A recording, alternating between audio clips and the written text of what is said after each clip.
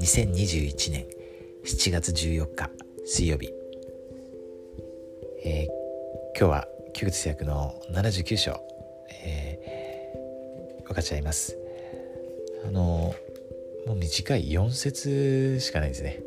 なのでもう全部読みたいと思います。この記事は1832年の3月オハイオ州ハイラムで、ジェレド・カーターというですね方に与えられた記事なんですけど、このジェレド・カーターという名前はですね、そこをもう読みませんので、そこを自分の名前を入れてぜひ自分に当てはめてみてください。読みます。誠に私はあなたに言う。私の思いは私のしもべ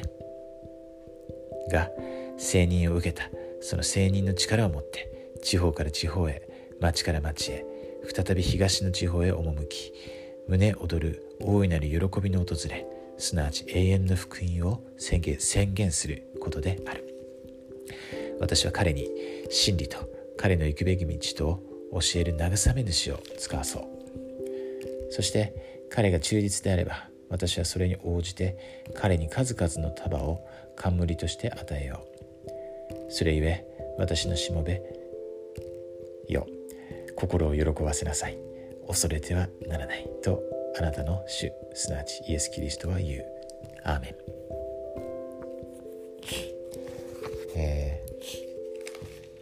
どうですかね。どんなことを感じられたでしょうか。福音を宣言しなさい、分かち合いなさいということですけど、私は4節が一番最後ですね。心を喜ばせなさい、恐れてはならないってですね、この2つの言葉が私はですね今回は印象に残りました。昨日の、78章のですね感謝、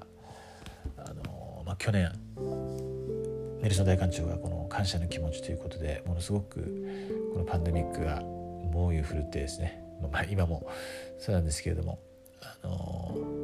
ひどかった時にその感謝をするように特効薬、治療薬としてですね言われて、で今回もこの感謝について考えたわけですけれども、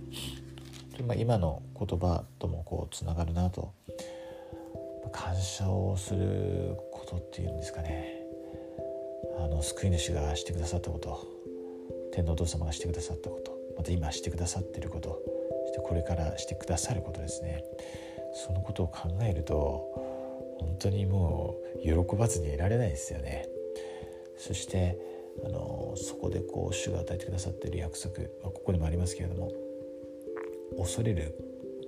必要ないですよね。もう恐れがなくなってきますよね。ですから本当にこの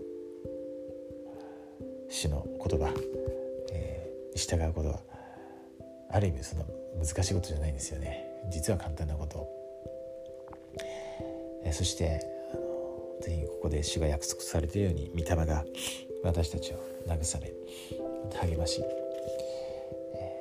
力をですね与えてくださいます。ジェルド・カーター兄弟はですね、これから伝道に行かれたと思うんですけれども、今も素晴らしい若人たちがですね、またシニアたちが伝道に行かれています。伝道してますね。私たちも会もですね本当にそういう制約を交わしてますので、喜びを持って福音を分かち合いたいと思います。この御言葉が主が与えられた言葉であること、そしてその主が生きておられること、私たちのことを本当に愛しておられることを心から証しします。イエス・キリスト様の皆によってアーメン。